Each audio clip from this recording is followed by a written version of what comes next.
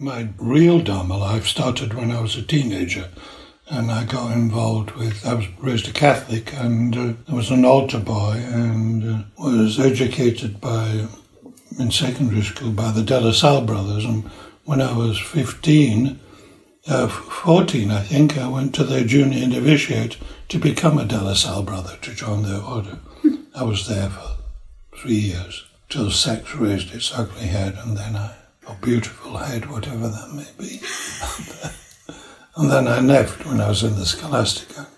And then again, when I was in America and in Las Vegas, I started to read Thomas Merton's book, and all my Catholicism came back, and I was inspired by Thomas Merton to go to a relatively recently new monastery in Utah called Our Lady of the Holy Trinity. I went there to become a Trappist monk. For me, what we refer to as ultimate reality has to be the same experience, because as human beings, we all have the same faculties.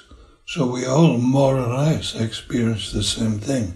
How we interpret that experience will differ depending on our worldview, and particularly our concepts and beliefs. And for Buddhism, it's enlightenment or ultimate reality. For theists, it's vision of God, and there's all different kinds of understandings of it, of what that experience is.